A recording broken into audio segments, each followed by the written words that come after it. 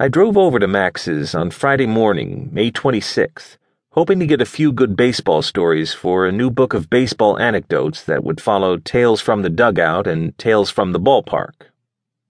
In fact, I knew for certain that I'd get some good stories because I'd already heard secondhand versions of them from Jerry Hazelbaker, a mutual friend of mine and Max's.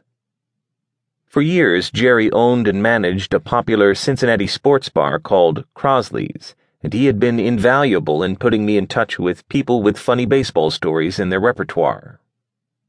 Jerry and Max had gotten to know each other through their participation in an over-40 baseball league known as Roy Hobbs Baseball, Jerry as a player, Max as an umpire.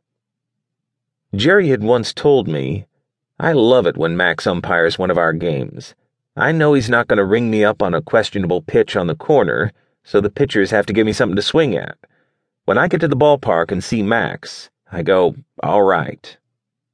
If Max had become infamous overnight to the employees in the Cincinnati Building Inspection Department, his legend in baseball circles had grown slowly, like the rings in a giant redwood.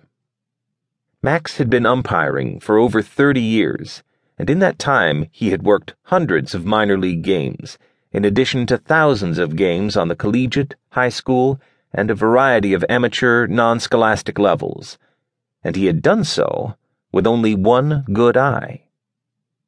An umpire with a glass eye. It sounded like a red-necked witticism, along the order of the one-legged man in an ass-kicking contest, or like something out of a Franz Kafka novel. Indeed, familiar with the abuse fans often heap on expert baseball arbiters who have all their faculties intact, many reasonable people might conclude that it would be preferable to wake up one day to the nightmare of having been inexplicably transformed into a human-sized cockroach rather than a one-eyed umpire. But Max McCleary was neither the living embodiment of the stereotypical umpire joke, "Hey ump, you're blind in one eye and can't see out of the other," nor a figment of the imagination of a literary genius. He was, rather, the truth that is stranger than fiction, and a man of some exceptional talents to have survived for so long in such a publicly scrutinized and unforgiving profession as umpiring. These things about Max I knew intuitively. How good an umpire he actually was, I had no way of knowing, and I really wasn't all that concerned about it, since all I wanted was a few good stories.